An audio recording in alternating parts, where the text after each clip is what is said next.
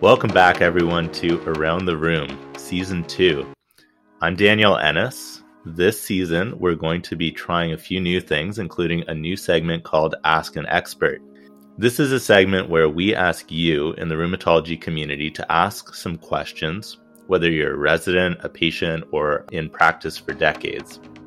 As a new rheumatologist, I know I needed help with some of the basics and more advanced mechanics of patient management. Even experienced rheumatologists may still learn a thing or two from the right teacher.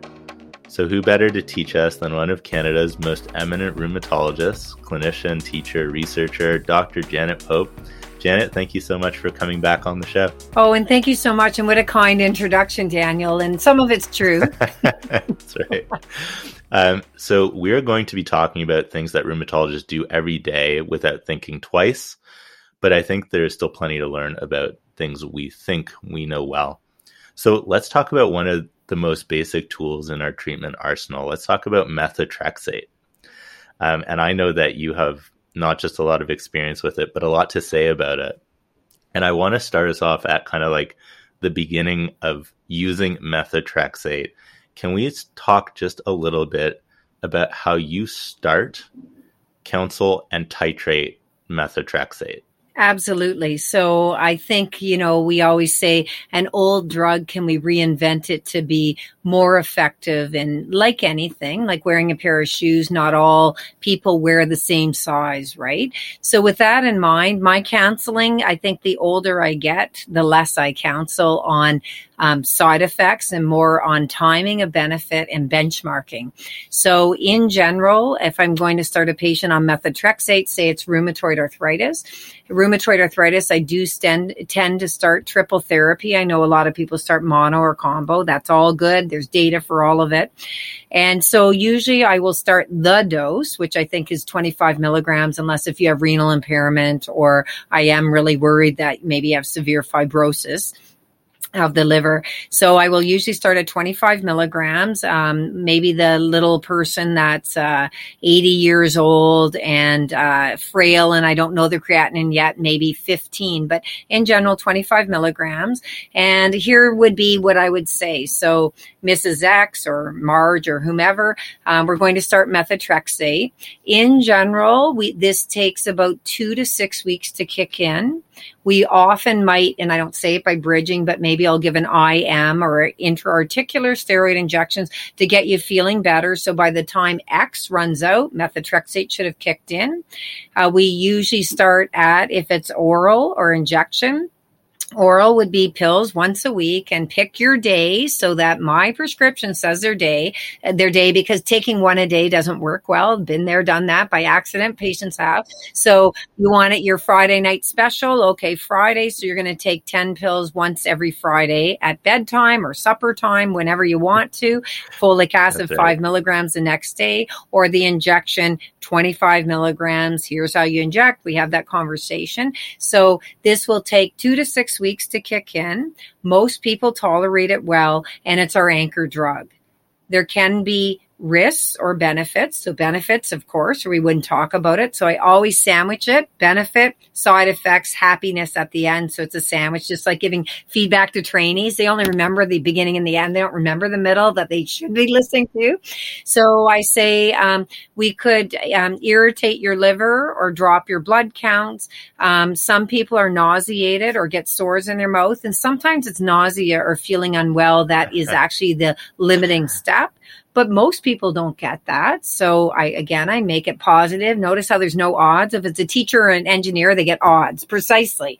1 in 10 will get enough sores in the mouth over their lifetime that they'll call. 1 in 100 enough abnormality of liver enzyme that I'll call them. 1 in 100 cytopenias, I'll call them, even though there's lots of baseline rippling around abnormalities. So if they want precision, they get it. Otherwise, it's pretty broad. If it's a young person, I don't say you can't get pregnant on it, because you sure can, but you better not.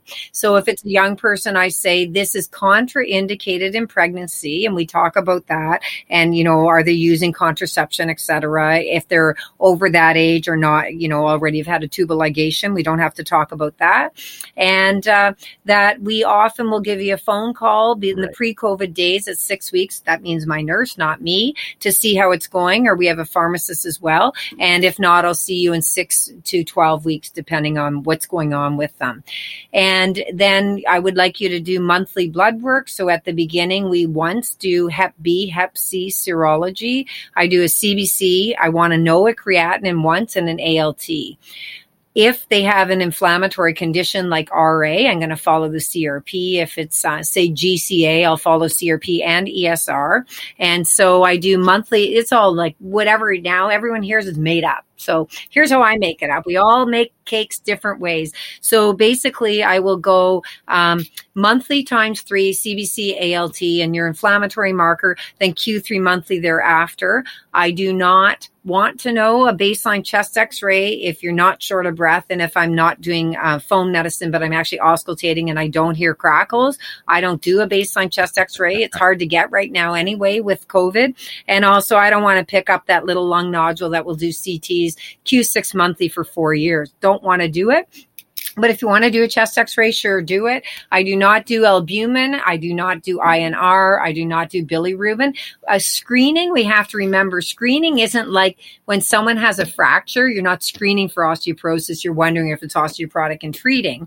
So I'm not looking for synthetic liver function. That is an abnormality. That's not screening. That's like liver problems. So I don't do albumin, ELK, phos, or bili because it doesn't make any sense. So screening ALT.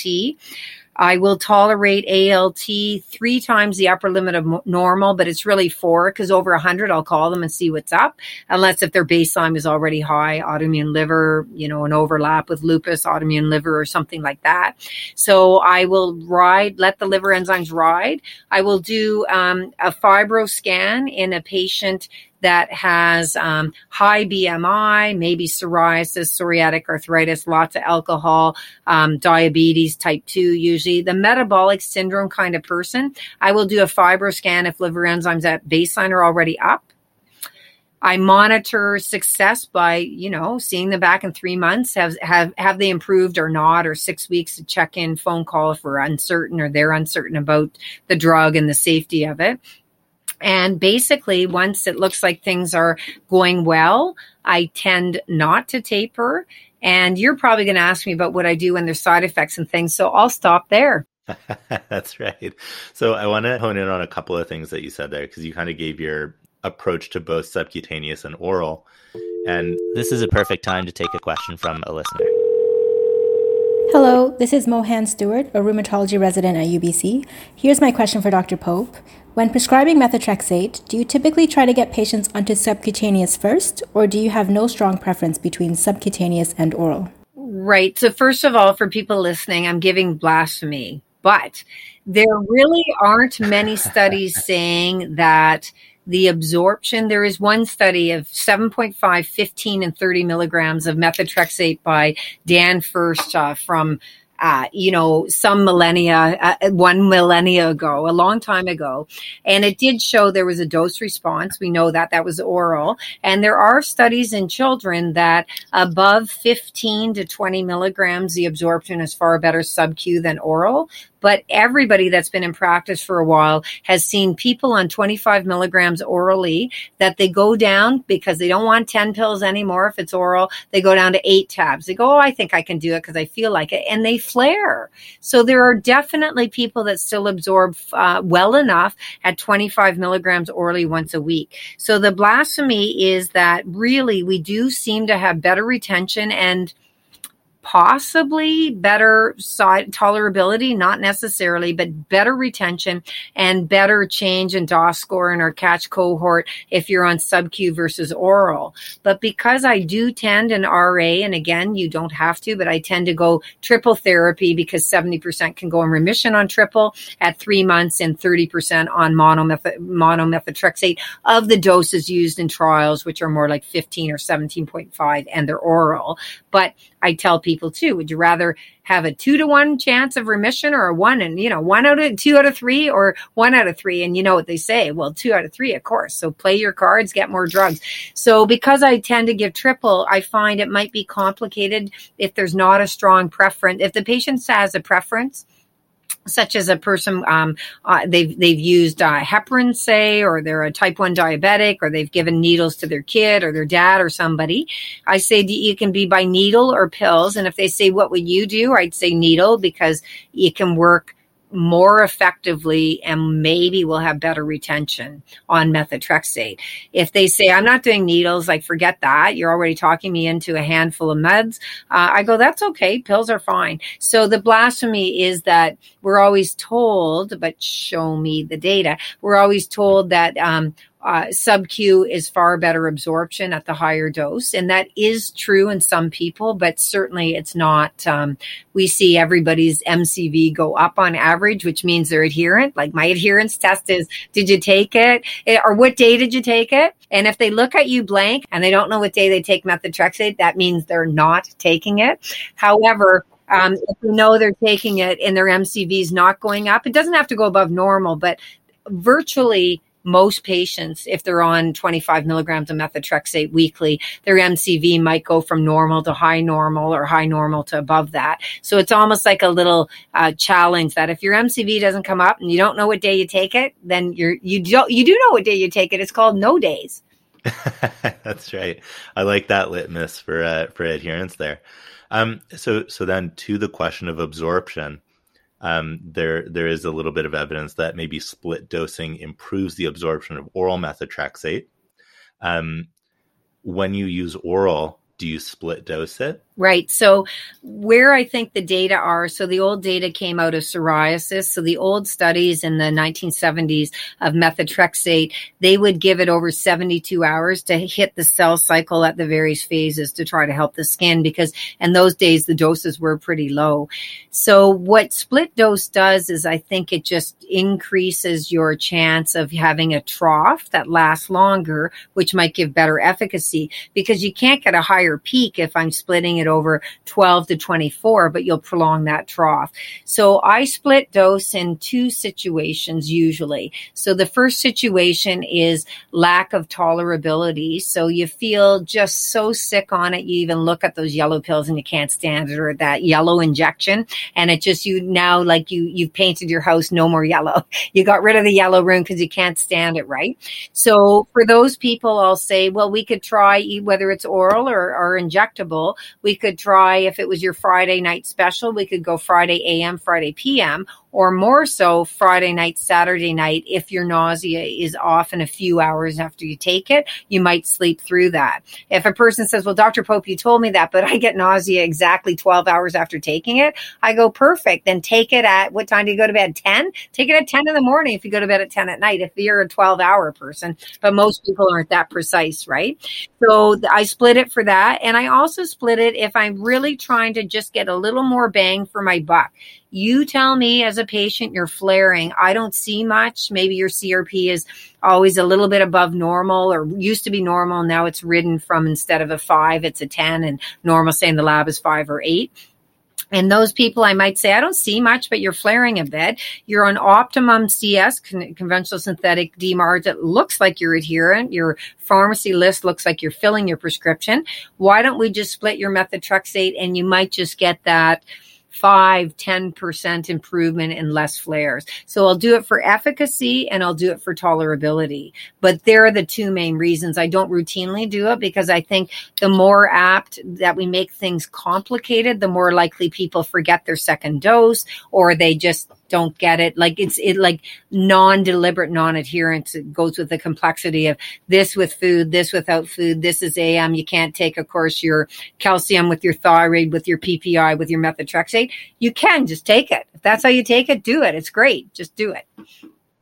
Absolutely. I think about people I counsel on who I similarly am starting on triple therapy, and I'm talking, and in the back of my head, I'm also thinking like, this is going on and on, but trying to do diligence and go through the side effects of each of these 3 medications, the folic acid that we're also gonna add on top of the methotrexate. The prednisone you might be starting them on to try and achieve that, disease control early on. And so I think like there's real truth to like the idea of like simple often is better for patients. Medications dosed once a day versus 4 times a day, you're going to get better adherence with that once a day dosing. So that's actually really helpful. Thank you. Absolutely. And I think, Daniel, when you're early in practice, you think you have to tell them the risk, but people are being treated because of benefit, not because of risk. And the way I think about it is when you leave after your MI and you're on an ACE, a beta blocker, probably 2 anticoagulants of some sort, you're on a lipid-lowering drug. Do you think anyone's told you about cough, hyperkalemia, renal impairment, muscle aches? Are you kidding? They say this is life-prolonging and get on it, buddy.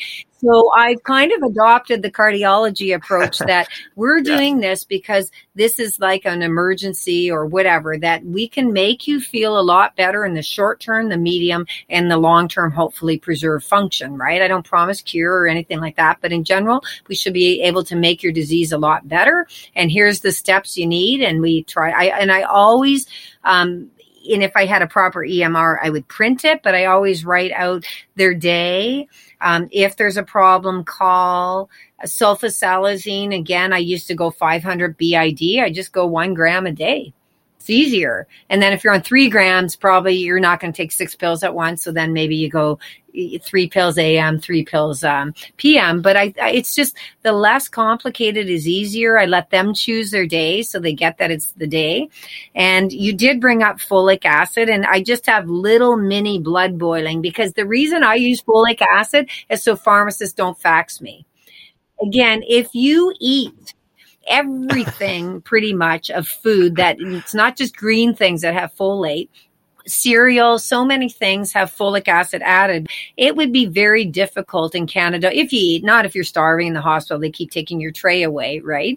But if you're eating, it's hard to be low on folate. So I couldn't care less about folic acid. But again, because it's a shout out to Ottawa, Peter Tugwell and others, they did do the systematic review of folic acid.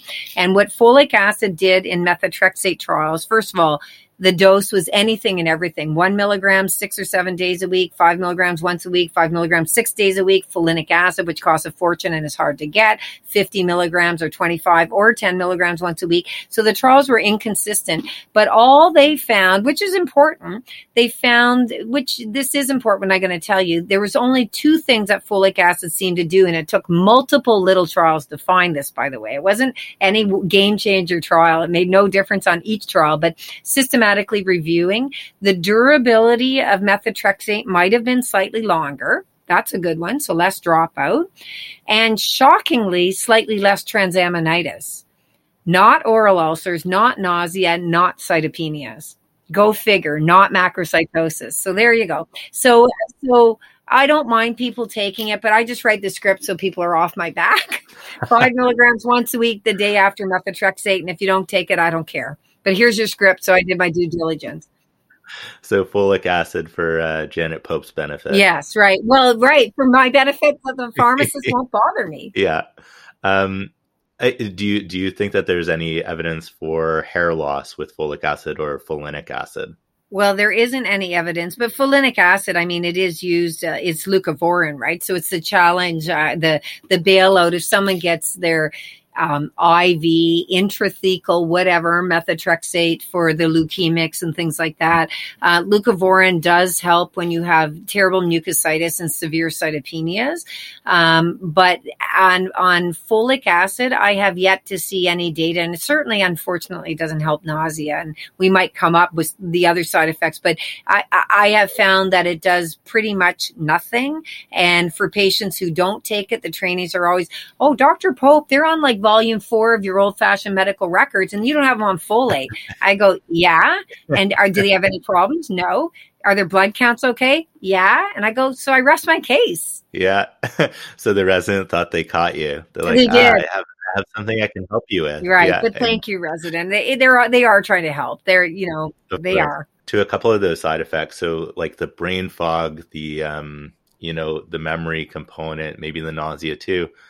I'd have to check back in his podcast, but Jack Cush talks a lot about dextromethorphan, vitamin A, and I'm wondering if you have any comments on those at all, or no comment. Well, I've heard Jack's lectures, and so for a while I tried cough syrup with DM, and he got those data, I think, from the kiddies that were on multiple treatment for leukemia, and DM did some kind of change in binding with polyglutamates in the brain, and polyglutamates are the breakdown product of methotrexate. So it all kind of made really good sense to me, and it kind of snows some people too, so if they take it, they might just go to sleep, but it doesn't have to snow you, but DM can. Because it's a cough suppressant that can sedate. So I tried it for about a year or two, and I can't say I had much success, and people would come back not on it. So that was probably my first clue that either they never took it anyway, didn't take my advice, or it didn't help them. For vitamin A, I looked at some of Jack's lecture and how much vitamin A, which is quite a high dose, by the way, and I haven't seen it help, and I don't understand how it would, but that doesn't matter. If it worked, I'd be happy to use it. Carter and others, so Carter Thorne and Diane Tien and others in Newmarket, but other places have looked at B12. So again, we have to think folic acid is a B vitamin, B12 is a different one, but they've tried IM or sub-Q that the patient administers B12 the day before every methotrexate. And I've tried oral and parenteral B12, and I haven't been too impressed. And I have also then sort of said, well, okay, you're in remission, say, and it's the rate limiting step is 3 days of I don't feel good. We know it's the metabolites of methotrexate, which also have some efficacy. They're not inert. They have some efficacy, but they also have more side effects potentially. So I'll say, okay, do you want to be sick every week or every other week? And that's an easy question. They go, Dr. Pope, not at all. But if it's only a multiple choice of 2 questions every other week, I go, well, then instead of going down to half dose of methotrexate weekly, why don't we do 25 milligrams every other week?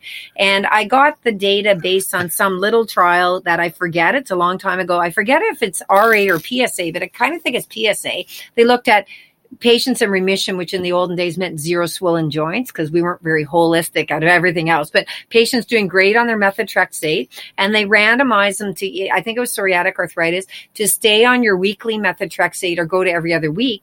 And although a few more people proportionately flared on every other week, most didn't. And so if I had side effects and I could get to every other week of methotrexate, I would much rather be sick on every other Friday or day 1 and 15 of every month, however I was going to do it. Because day 1 and 15 is a bargaining chip, right? Then you're only taking, 12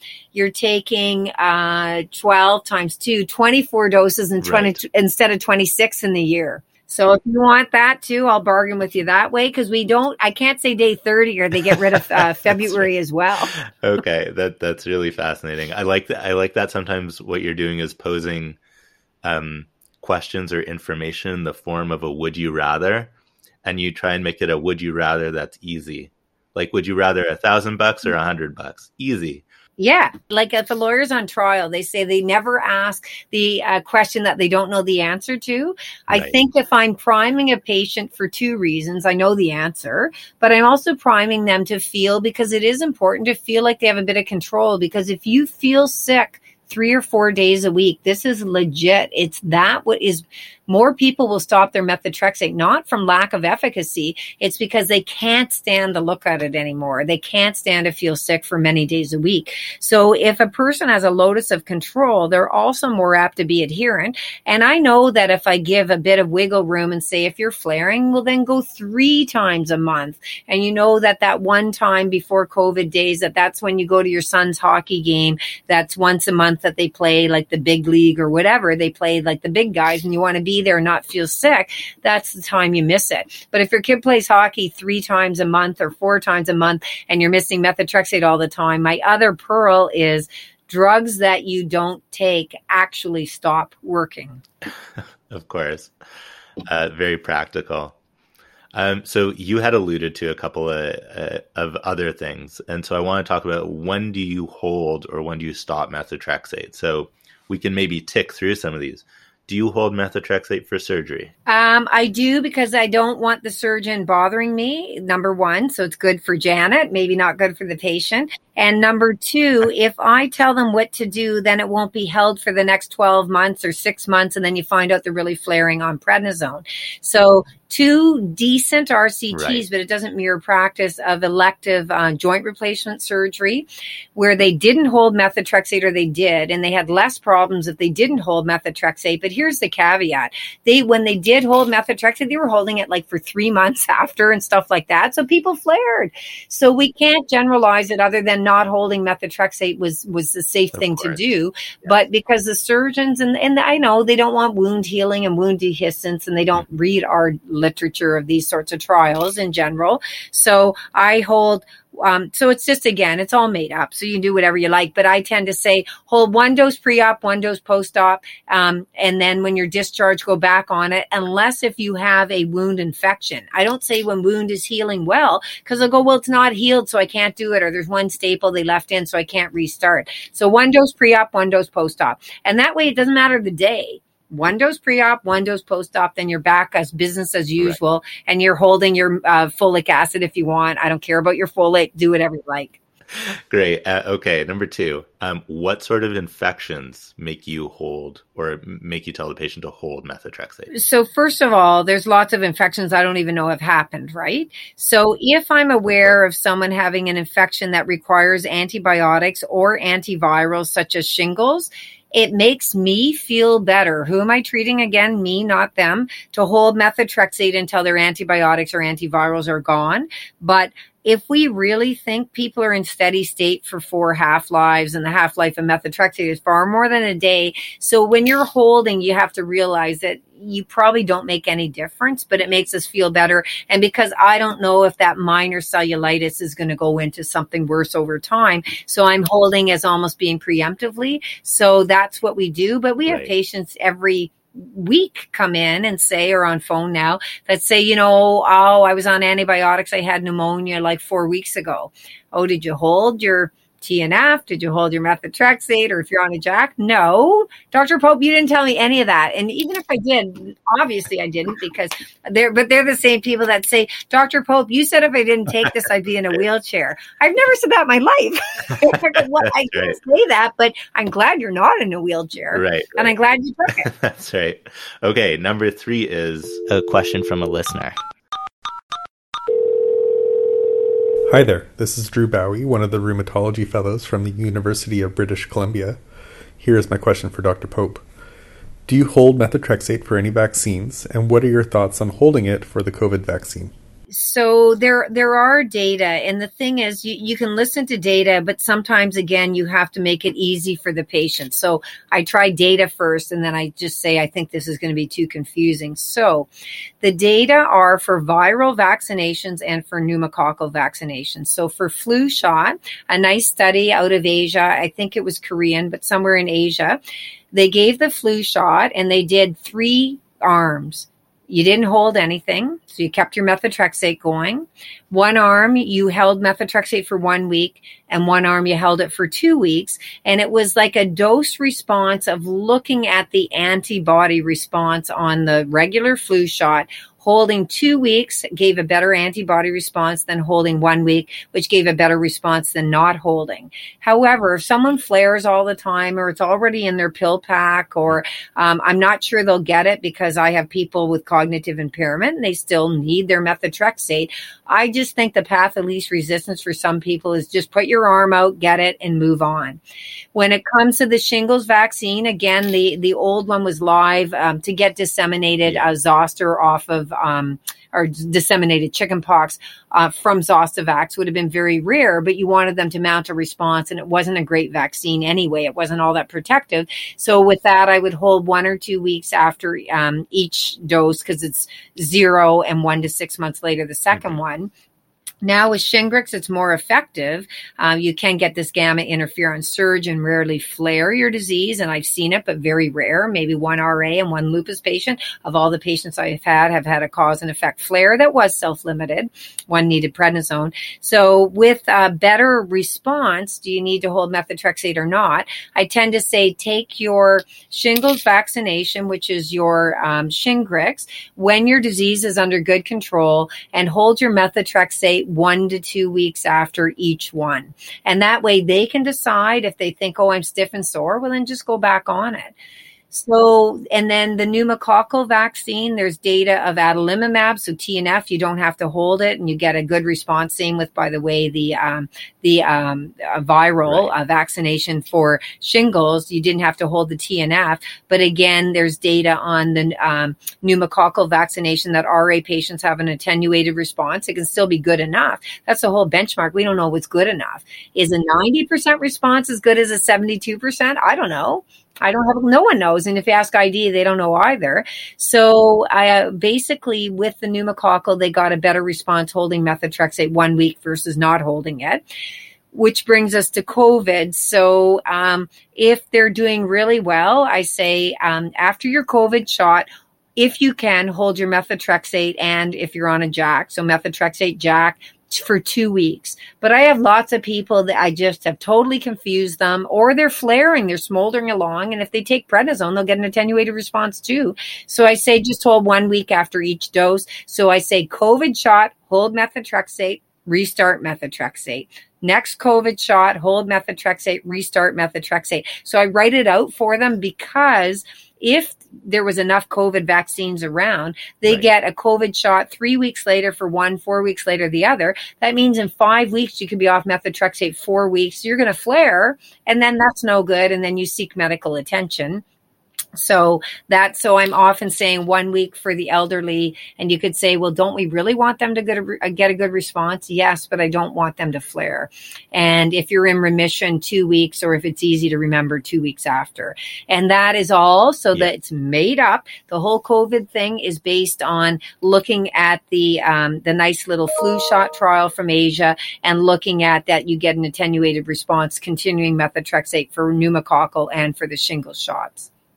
Okay, that's great. Thank you. So you mentioned early on that in your patients, you don't want to know if they have a tiny little lung nodule or a very tiny bit of ILD that's completely asymptomatic.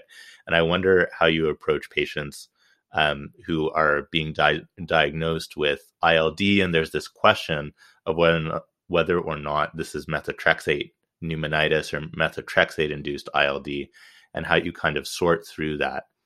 So first of all, methotrexate pneumonitis is like an acute pneumonia. So it's acute, often febrile, often but not always eosinophils. Inflammatory markers are sky high, and it doesn't look quite like ARDS, but it's sort of ARDS, like you got fluffies on the lung, and usually the people are sick. So it's acute. So ILD and RA, we all know methotrexate can help reduce the spread of ILD and RA, although our patients break through because methotrexate's our anchor drug and then we move on. But methotrexate does not cause chronic ILD. So the only reason you want a baseline x-ray is to know that I wonder if this person has ILD already because they're short of breath or they're a smoker, or I heard some irrelevant, and I don't know if it's atelectasis, but a few basal crackles. If you want to do an x-ray, that's really great. But that doesn't preclude, even if there's some streaking on it, it's not going to change using methotrexate. We're going to use it in that person. I guess it's just good to know if they get ILD later and respirologists want to blame it on their methotrexate when their RA diagnosis is staring us all in the face, right? So, and that's why I don't, and again, the reason I mostly like this is not in connective tissue disease and scleroderma. They're all going to get worked up because ILD is so common. But in RA, clinically relevant ILD is probably 3%, and ILD is probably double that. So 6 to 8% will have ILD, often older, long-standing, smokers, seropositive, men more than women. That's who gets ILD in general. But, a young 40-year-old or something that's going to start methotrexate or any age like that, why do I want a chest x-ray? It's just one more thing that I then have to explain away some shadow that's irrelevant and causes stuff. But I also think if I were on that end of things, why are you making me do healthcare utilization? Like, I want a cabbage when I grow up, right? I want something when I'm really old. So, right, I want there to be money in the system when I have some kind of procedure that's actually indicated, or I want a joint replacement when I need it. So I just feel there's not enough money, but I was part of the RA guidelines and we are redoing them finally, which is great. And Glenn is doing a really excellent job leading us. But we did say at baseline, looking at HEP status, HIV only if indicated, obviously looking at the function of their liver, which we really didn't mean function. We meant transaminases, looking to that we know their creatinine's okay. But we did say baseline chest x-rays. But I think there's a lot of things we do as what if, and I think it might be better time spent saying, I want you to get your vaccines up to date, or you're smoking and, pharmacists can prescribe smoking cessation. There's only so many things to talk about. So saying methotrexate is pretty safe, but I need that baseline chest x-ray, it doesn't ring true to me. However, if someone does it, it's pretty inexpensive, and most people, you're not doing great harm, put it that way. So kind of down the road in some of these patients, because methotrexate is such a valuable tool in our chest, when you do have a patient who has true ILD, after we've just discussed kind of what methotrexate pneumonitis actually is, do you actively avoid methotrexate in those patients, or will you still use it?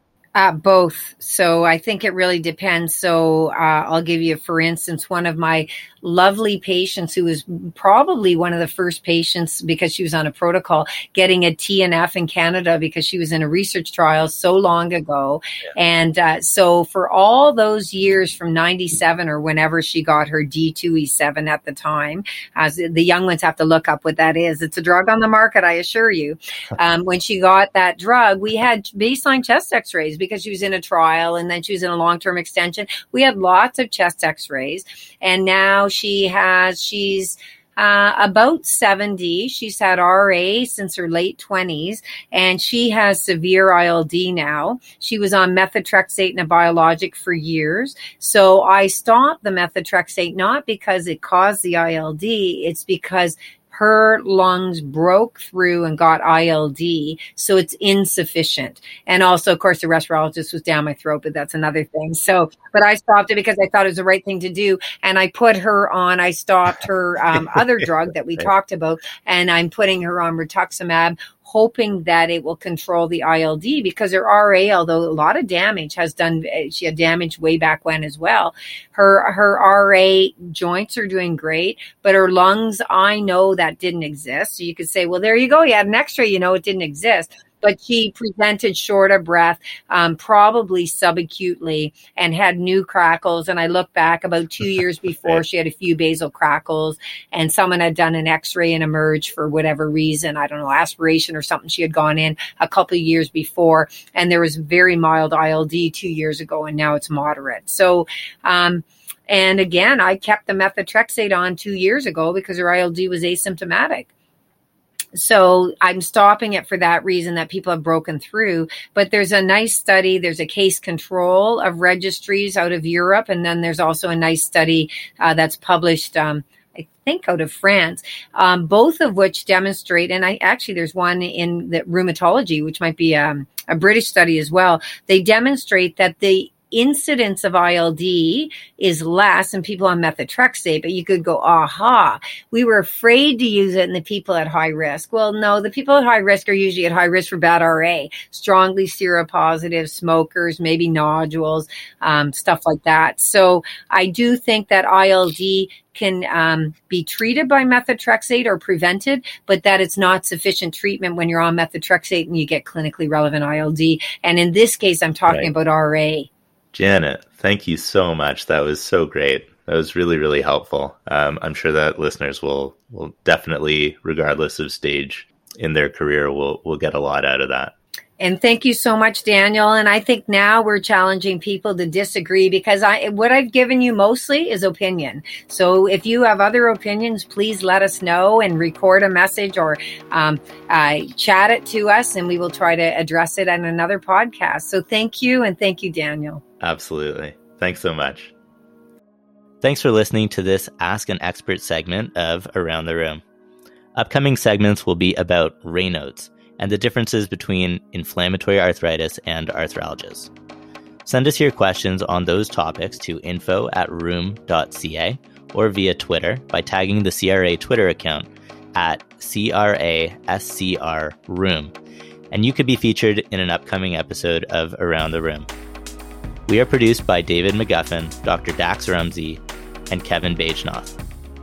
We would like to give a special thanks to the Communications Committee and the staff of the CRA for their hard work. If you enjoyed your time with us, please give us a rating and subscribe so you don't miss future episodes. You can also share this podcast with your colleagues and spread the word on social media. I'm Daniel Ennis. Thanks so much for listening. Until next time.